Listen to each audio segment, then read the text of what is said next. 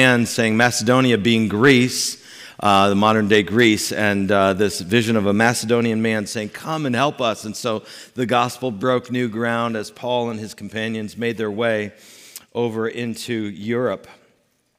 And we saw God using people like Lydia, the seller of purple dyes, and the Philippian jailer, and others who were converted to establish the church. That's the letter to the Philippians. The church started there in the act of God as he was drawing people to himself. And this morning, the message of Christ and the gospel continue to press on. It continues to win souls to the Lord.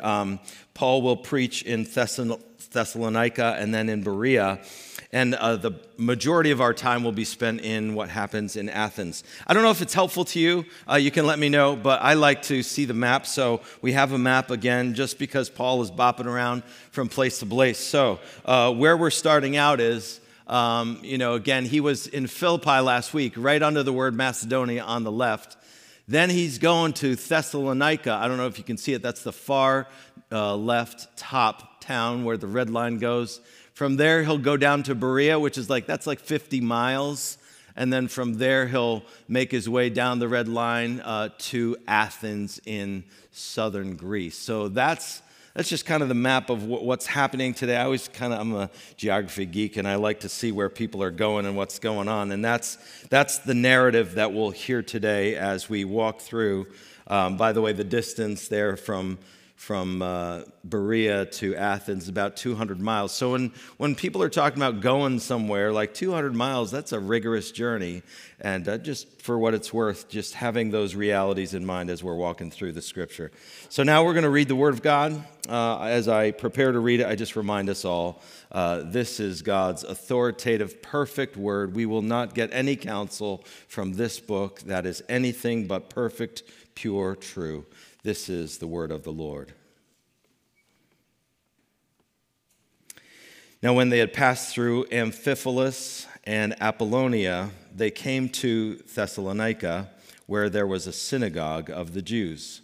And Paul went in, as was his custom, and on 3 Sabbath days he reasoned with them from the Scriptures, explaining and proving that it was necessary for the Christ to suffer and to rise from the dead, saying, "This Jesus, whom I proclaim to you, is the Christ." And when some of them were persuaded and joined Paul and Silas, as did a great many of the devout Greeks, and not a few of the leading women. But the Jews were jealous, and taking some wicked men of the rabble, they formed a mob, set the city in an uproar, and attacked the house of Jason, seeking to bring them out to the crowd. And when they could not find them, they dragged Jason and some of the brothers before the city authorities, shouting, "These men who have turned the world upside down have come here also." And Jason received them, and they're all acting against the decrees of Caesar, saying that there is another king, Jesus. And the people and the city authorities were disturbed when they heard these things. And when they had taken money as security from Jason and the rest, they let them go. Verse 10.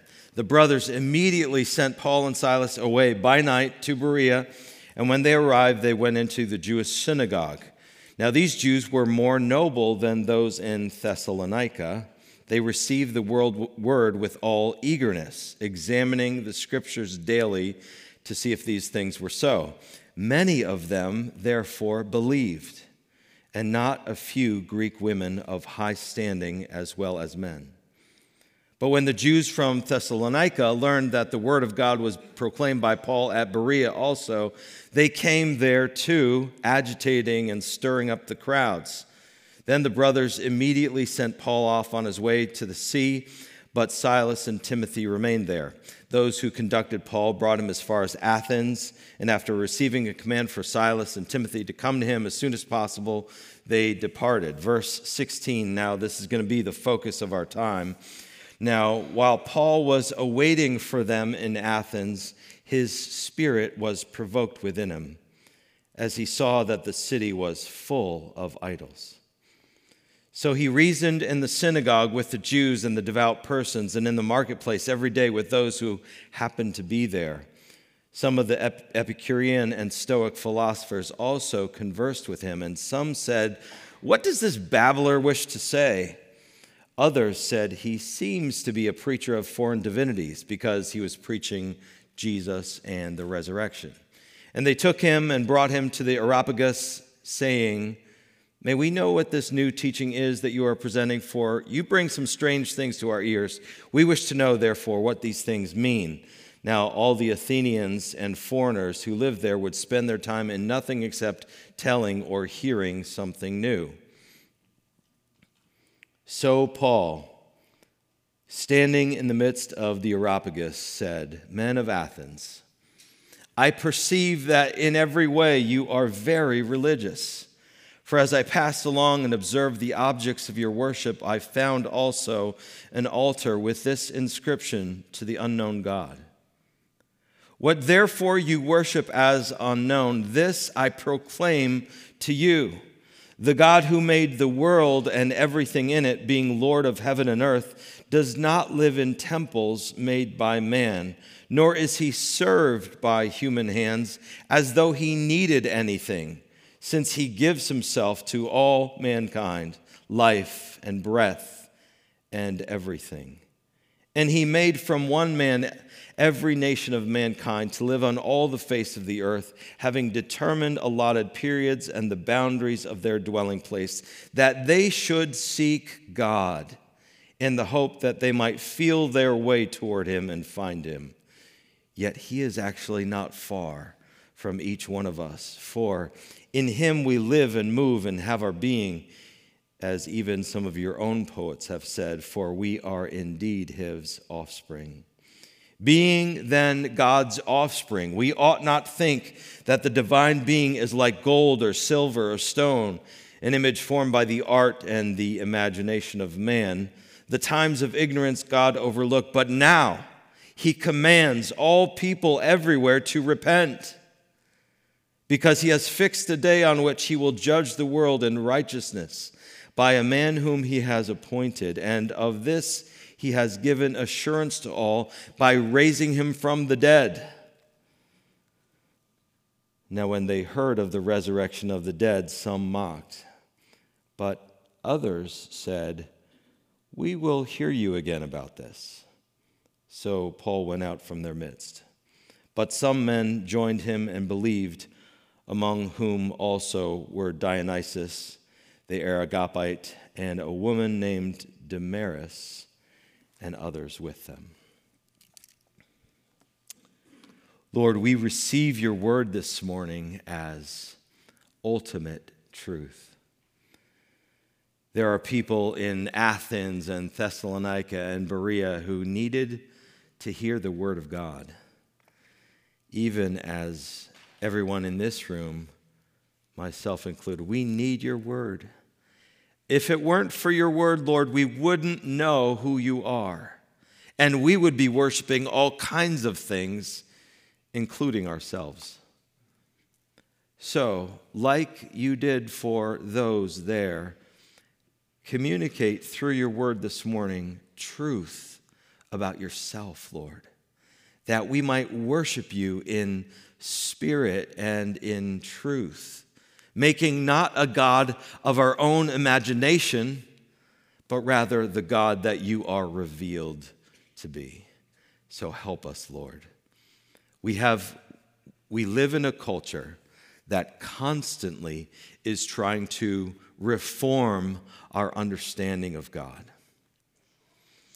Help us to be clearly informed by your word and use this text to do it, we pray in Jesus' name. Amen. As we see, the gospel is progressing on and on forward in through these cities. And we're just going to kind of roll through some of this and then park down in Athens. So what is happening in Thessalonica as Paul is there? He's going in, and for some reason, Luke, the author of Acts, is kind of highlighting, he's highlighting his ministry to the Jews. he's particularly talking about how Paul is going in to the synagogues and appealing to the Jews. Why is he doing that? Because the Jews had largely still not believed in Jesus. They rejected his claim of Messiah. So Paul is going in to these places on 3 successive Sabbaths, it says, and he taught them from the scriptures, and he was preaching the gospel to them. It says he was preaching Christ and his resurrection. And when Christ and his resurrection is faithfully being proclaimed, God by the Holy Spirit moves on the hearts of people, because God the Holy Spirit is the God of truth. He reveals truth. He illuminates truth. And a number of these believed, a good number of devout religious Greeks, as well as women and men. Praise the Lord, the march of the gospel goes on. However, the other Jews who did not believe became jealous. And we see this in the 2 cities here in Thessalonica and Berea. They became jealous. They roused up a crowd. They basically tried to get him kicked out of the city. They went to the house of their host, whose name was Jason, and they were looking for Paul particularly to drag him out and to probably do bad things to him. We don't know what they were planning, but obviously they weren't going to bring him a birthday cake. They were going there to inflict some sort of pain and pressure on Paul. They didn't find him, so they dragged Jason out and those who were with them. And there was this uproar in the city. In the meanwhile, they fled by night, Paul and Silas, to Berea. Berea was a little bit different. They went still to the synagogues, but the Berean folk in the synagogues, they were interested particularly in the scriptures. It says they were more noble than those in Thessalonica. And what he's intoning there is they were directing their hearts toward God in a clear and more effective way. They examined the word with all eagerness. They were examining the scriptures to see if these things were so. So they were attuned to the word of God. And as a result, what does verse 12 tell us? Many of them therefore believed, with not a few Greek women of high standing as well. Again, culturally, this would have been significant. Women of high standing, they were turning to the Lord as well as men. And for some reason, Luke is again highlighting a number of these women that are coming to him. He highlighted Lydia. She was a powerful business lady, and God's gospel is going to all men and all women, and it's powerfully moving in the hearts of people as it is being faithfully proclaimed. Well, the rabble come down there in Berea. They see what's going on. They stir up trouble. So in the middle of the night again, Paul is whisked away to the sea and to make his 200-mile journey down to Athens, which is where we're going to spend the majority of our time. So what was so significant about Athens? Athens was a city, again, it's the capital of Greece. It's the capital city of this area altogether, and it was there. This was a city of philosophers and thinkers, of artists, of people who were sensual, people who loved pleasure. Socrates, Aristotle, Plato, they were all Athenians. They all gathered there. This was, one commentator called it, an intellectual metropolis.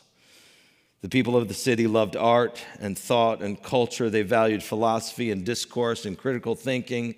This was a city dedicated to the worship of the empire and the human spirit. And it was a completely lost city. Though outwardly beautiful with temples and all kinds of ornate display, it was a completely lost city. They were buried under idolatry.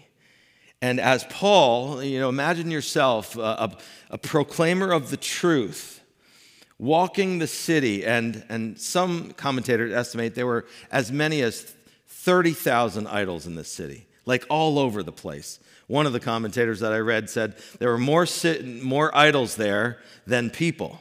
So you were more common to bump into an idol than a person. It was flooded. The sense you get is that this city is just like underwater, covered over with idols. And as Paul walked through the city, what does it say? Look at verse 16.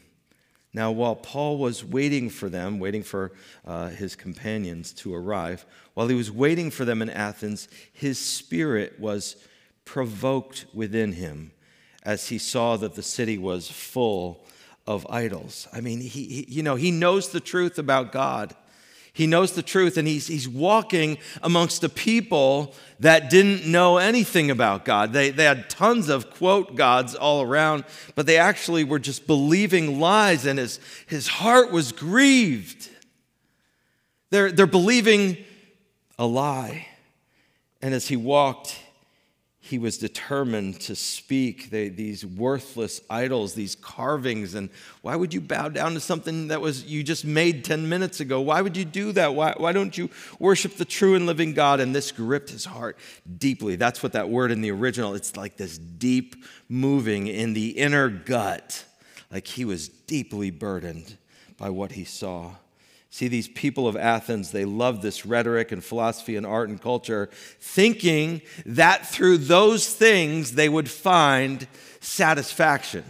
Thinking that their pursuit of pleasure in those arenas would yield to them something that would make them regularly smile and be satisfied. But as a picture of their lack of satisfaction, which we know can't be found through any of those things, They actually erected an altar to, and they said, to the unknown God, like the catch-all. In case we missed one, we're going to make an altar to the God that we missed, because we don't really know who or what they are or he is, but we're going to make an altar just to cover our bases. They were lacking in hope. They were not satisfied. All of the study and all the dialogue and all the discourse, it brought them nothing. And Paul, armed with the truth, he could not help himself. So he went to the synagogue. He went into the market squares. He would teach. It says to whoever would be there, whoever would listen, he went and talked, because in the line of Bono, the lead singer for the 90s band U2, it seems that they still hadn't found what they were looking for. And it broke his heart. And so whether or not his companions would have joined him, I think Paul was going to stay anyway, because he loved them and he wanted them to know the truth of who God is. So what does Paul communicate about God to these dear, lost people of Athens? What is the true God like? He says a lot of things, but I'm going to boil it down to 3 things. He says, number 1, he is the creator and source of all life. Let me read verse 24 and 25 again. Well, let me back up to 23. For as I passed along, he's addressing them, men of Athens, I perceive in every way that you are religious. Notice what he's doing. He's building a bridge with them. He's saying, listen, I see something about you. I observe something about you. How do we build bridges with folks? We start with a common connection that we can find. He's building that bridge. I see, as I walk through your city, I see that you are very religious. Verse 23, for as I passed along and observed the objects of your worship, I found also an altar with this inscription, to the unknown God. What therefore you worship as unknown, this I proclaim to you. And now in verses 24 through the end of the chapter, he just volleys to them, gives them truth after truth after truth about who the actual one true God is. So he says it here, verse 24, the God who made the world and everything in it, being Lord of heaven and earth, does not live in temples made by man, nor is he served by human hands as though he needed anything, since he himself gives to all mankind life and breath and everything. So the first thing that Paul says, I sum it up this way, he is the creator and source of all life. Paul begins by establishing the facts of who God, that they're searching for, who this God actually is. It is God who created humanity. It is God who created, in fact, every single person who has ever lived. So rather than be unclear about the origins of life, rather than be unclear about and leave them to their philosophies about how they came into being, Paul establishes right from the get-go, God is the creator and sustainer of everyone and everything. New City Catechism, maybe he was quoting it here. He is the creator and sustainer of everyone and everything. Notice, Paul is appealing. Again, he's appealing to the longing of their hearts. They are longing to connect with God. That's why they're making all these temples and shrines and idols. There is something in the human heart that wants to connect us with something beyond ourselves. During the pandemic, and especially after, the traffic once the national parks opened up, the traffic going to national parks in the United States has exploded. Why would that be? Well, we're sick of being inside of our houses. Yes, that's partly true. But there's something else, I think, that's happening in the hearts of Americans as we flock to places like the Grand Canyon. It's because we want to see and experience something bigger than ourselves. We want to see and experience something glorious. I don't know if you've ever been to the Grand Canyon. I was able to be there with my family a few years ago, and you definitely have a sense of how small you are when you're standing in front of that huge, gaping canyon. And I think there's something about us as human beings, even though we try to suppress the truth about God, we still long for something bigger than ourselves. And Paul is appealing to them here. He knows that they long for that fulfillment that is elusive to them. And so he says, God created you. God created you purposefully and for a reason that goes beyond what you're pursuing right here. He is the creator of all. He is the sustainer of all. He is the one who owns all. He is in charge. God created us for connection with him.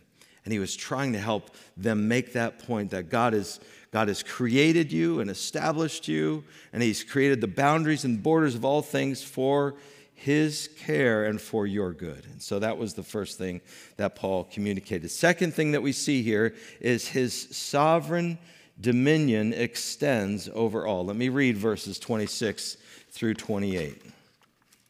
He says it this way: "And he made from one man, Adam, every nation of mankind to live on all the face of the earth, having determined allotted periods and the boundaries of their dwelling place, that they should seek God in the hope that they might feel their way toward him and find him. Yet he is actually not far from each one of us, for in him we live and move and have our being." And then Paul, again, very wisely, he reaches toward them by quoting some of their own poets. As even of some of your own poets have said, "For we are indeed his offspring." So he is the creator and sustainer of everything. He's the giver of life. He says his sovereign dominion, secondly, extends over all. So from Adam, he made all of mankind, and every person that has ever lived has been created by God, has been created in his image. Now, there's something about these people, the Epicureans, in fact, that this would have ministered to. These people, they believed that the gods that they made and the gods that they worshiped, they believed that those gods were remote, they were detached, they were unconcerned about the affairs of their lives.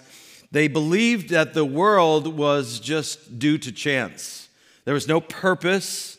There was no purposeful design. There was no eternity. So this world is all we had. Their ultimate ethos was this: pursue your highest pleasure for yourself, because you only live once, and then that's it. There's no eternity. And by the way, you're a random collection of cells. You have no purpose, no design. So your ethos, or our way to live, is pursue your highest pleasure for yourself. Whether it be music or art or philosophy or sex or career or whatever. Just go for it. You only got one round. Do it and pursue your personal pleasure, thinking that in the pursuit of your personal pleasure you would find fulfillment. And actually, as I think about that, it sounds pretty similar to a culture that I live in as well. You know, we only got one round. You only live once. This life is all there is, so find you, and then you do you, and in doing you, you're going to find pleasure. Isn't that kind of the message that our culture brings to bear on us? I think it actually is. And where has that brought us as people? Has that delivered us to the place of peace and satisfaction and joy? We know that pleasure could never be found in the pursuit of those kinds of things. And these dear Athenian people, I mean, there's no verse here that says Paul loved him with all of his depth of his being, but it sure seems like Paul is leaning into these people because they are so lost. He feels this deep and abiding pity for them, and he wants them to know this unknown God that they're trying to worship, and he's appealing to them. God has created you for a purpose. God has made you in his image. There's not any person that walks on planet Earth who hasn't been made in the image of God and has purpose and design. And he's speaking directly to them. He determines the periods of time and boundaries of our lives. And then he says this line, I like it. He's just reaching toward them. He said, and he's not far from you. Let me read again, verse 27. And he made from one man every nation of mankind to live on the face of the earth, having determined allotted periods and the boundaries of their dwelling, that they should seek God in the hope that they might feel their way toward him and find him. Yet he is actually not far from each one of us. Do you see what he's doing? I mean, this is a merciful sermon that he's given. He's appealing to their religiosity. He's saying, I know you're in pursuit of the truth. I see that all throughout your city. You want fulfillment through the pursuit of something beyond yourselves. And I'm here to tell you about God, who is the author of all life. He's the creator. He's the one through whom all things flow. And you're not far from him, Athenians. You're not far. I mean, he's just in love. He's just reaching toward them to help them understand that God has come. And you see what he's doing. He's just building, he's setting the table to now talk about Jesus. That's the very point of why Jesus came. He entered into our struggle so that he could redeem us from a life filled with pursuing dumb, stupid idols, right? That's why he came, so that we would actually have life rather than be chained to 30,000 idols. Can you imagine? Like the idol of this and the idol of that, these poor people submerged under the weight of all of those demonic truths, half-truths, lies. They were struggling, and he's extending for them this great hope. Which brings us to the third thing he says, and now here's where he gets to Jesus Christ. He is the resurrected judge. So he is the author of life. He has his dominion extends over all the earth, including them personally. And thirdly, he is the resurrected judge. God, being the creator and sustainer of all, didn't just, like some of them, especially the Stoics. So Paul mentions the Epicureans. We've talked about them, the Stoics. You know the line like, oh, don't be such a Stoic. Well, what did the Stoics believe? The Stoics believed in fatalism. They believe that you just have to walk through life with a stiff upper lip and you have no control over anything and you just have to deal with it. You just have to persevere. You have to be stoic about it. That's where that phrase comes from, because they were very fatalistic. So these two cultures were kind of living simultaneously with each other, and he was appealing to both of them. That no, God has come, he has made his offspring, and he commands all people now everywhere, whether you're an Epicurean, whether you're a Stoic, whether you believe in something else, he commands all people everywhere to repent. So what does this term repentance mean? To repent, as you likely know, is to agree with God. To agree with God about our sinfulness and to turn away from sin and toward him for mercy and for grace. And from what are we to repent? We're to repent of sin. See, Paul knew sin himself. You might recall, he's the one who was pursuing Christians and killing them and nodding in approval as Stephen is being stoned for proclaiming the name of Jesus Christ. He knew what sin was. But God arrested him on the Damascus road, and he didn't want anyone else to follow that same sinful path that he was on. So he's preaching repentance here. And he pens these words later to the people who are in Rome, not far away, by the way, from here in Athens. And he says in Romans 3, he says, "For all have sinned and fall short of the glory of God." That's why God calls all people everywhere to repent. He says, look, you can't make God out of your own artful imagination, which, by the way, is a temptation for us. We'll get to this in a few minutes, but it's a temptation for us to do the very same things that the Athenians were doing at times. We want to create God in our own image. We want to shape him and fashion him, sometimes not according to what the Word tells us about him, but what we think will be more palatable to other people and to our own lives. That comes in the application in a moment. But there was repentance because there was a God who stood in authority over all. If God is the creator of all, then he stands in authority over all, and there is one to whom we will give account. And he goes on to say that. How can he command people to repent? Because he is God and God alone. And he reminds the people that God is coming to judge the world. Look at verse 30 and 31. The times of ignorance God overlooked, but now he commands all people everywhere to repent, because he has fixed a day on which he will judge the world in righteousness by a man whom he has appointed, and of this he has given assurance to all by raising him from the dead. So, these folks, they largely scoffed at the resurrection. They didn't believe that anyone could rise again. Certainly not the Stoics, who are fatalistic, and not also the Epicureans, who are saying, hey, this world is all we got. We got one shot, that's it. There's no resurrection from the dead. So he was proclaiming something that they inherently disagreed with. And yet, at the preaching of the gospel, the Lord still raised some in their hearts to faith and belief. And here's what he's saying. Make no mistake, Athenians, make no mistake that there is a coming day when the God who created you and established all things, God is going to return. And we have proof of this because the man he appointed, though he died on the cross for the sins of everyone who will believe, he was resurrected. He beat death and the grave, and that's proof that he is coming back, and God has fixed a day where he will judge the world. And he's just telling them straight up, look, you're acting as if you don't have any higher authority than yourselves. You do. His name is God, and his Son is Jesus Christ, and he has resurrected from the dead, and he is returning to judge all. Boy, I tell you what a sobering reminder, isn't it?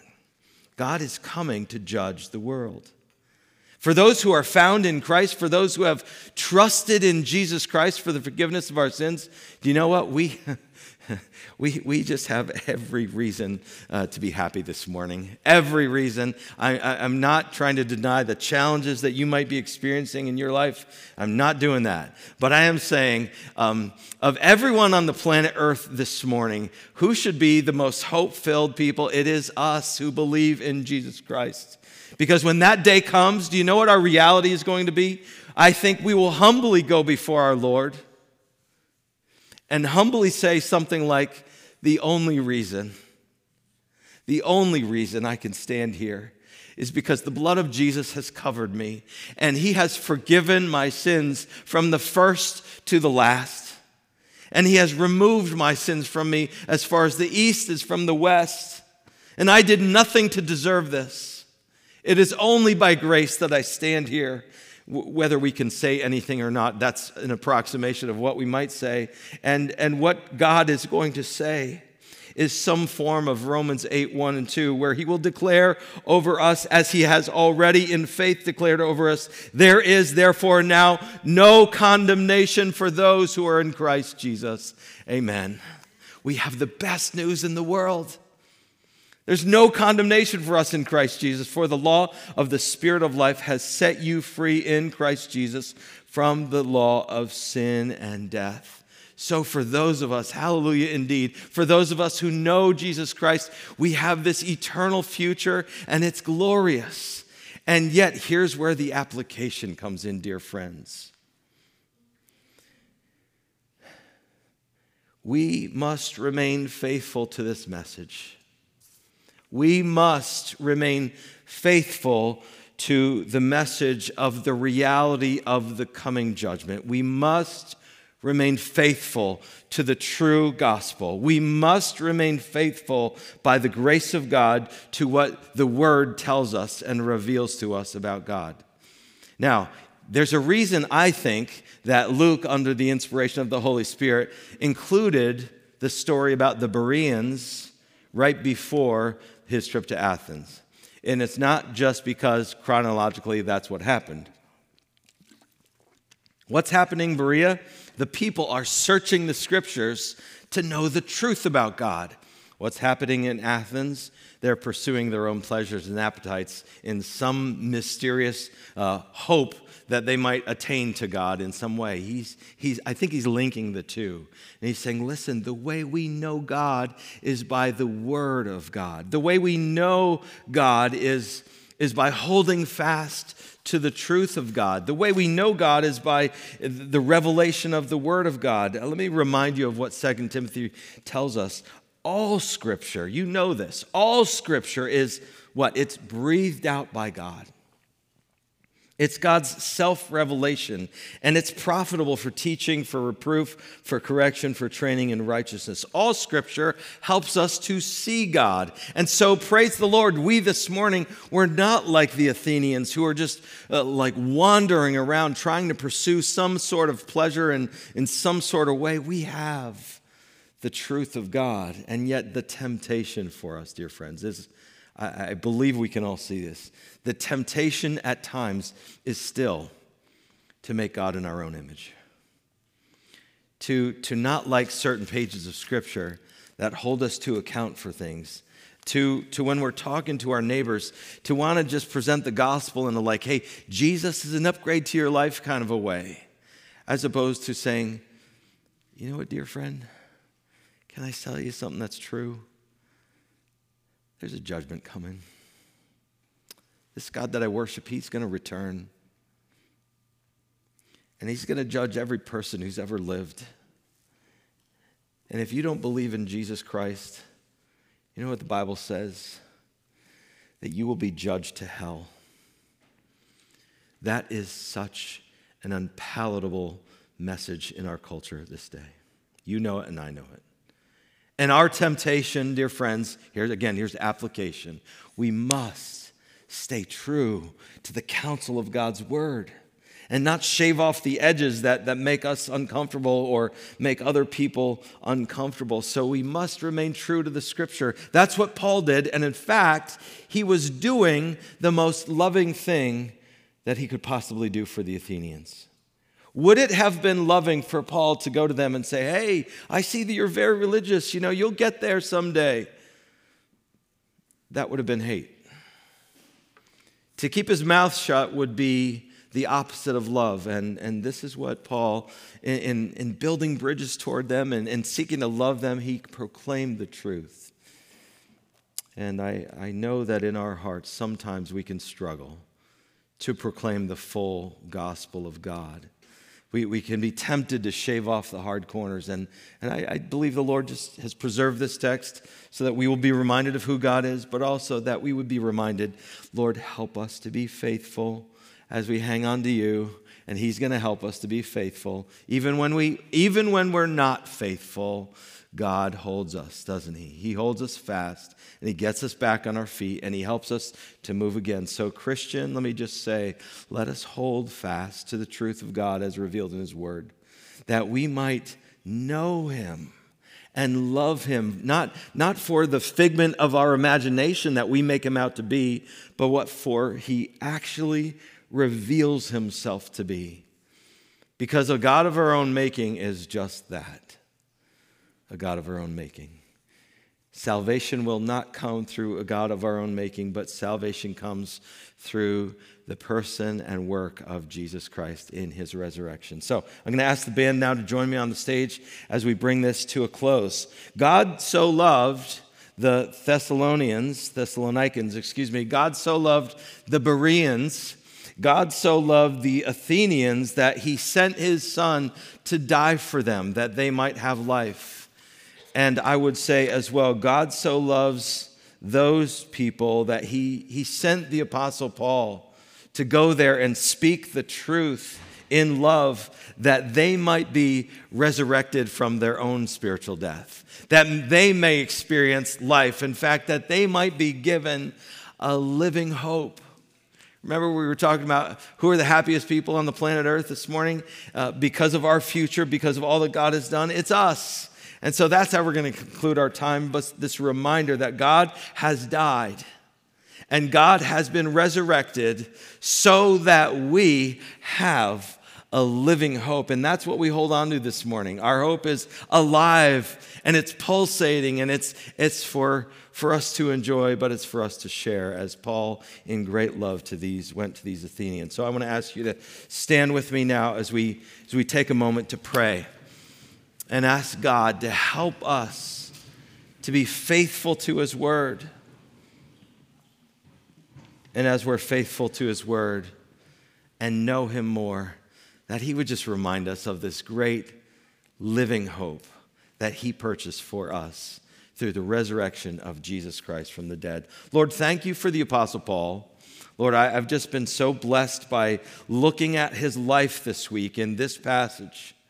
How he saw people who were lost and rather say, oh, these lost people, and turn away his nose. He went for them. He went closer to them. He appealed to them, and he built bridges toward them so that they, like he, could know the truth. And Lord, this morning, through the scriptures, we know the truth, and we have this living hope purchased for us by the resurrection of Jesus Christ from the dead. We glory in that hope, Lord, this morning. We celebrate that hope. And now, as we celebrate it, may we also be faithful to proclaim it to those who are just like the Athenians, Lord, all around us. Father, would you give us courage? And would you give us strength? Would you give us the ability to withstand the mockery that will come at times? Because it certainly came to Paul. It certainly came to you. And if it came to you, then it's going to come to us. Help us to love you more. Be so gloriously enthralled with you that even a little bit of mockery would not stop us. Even a little bit of suffering would not stop us from being faithful to declare to other people the actual truth that they too can have a living hope.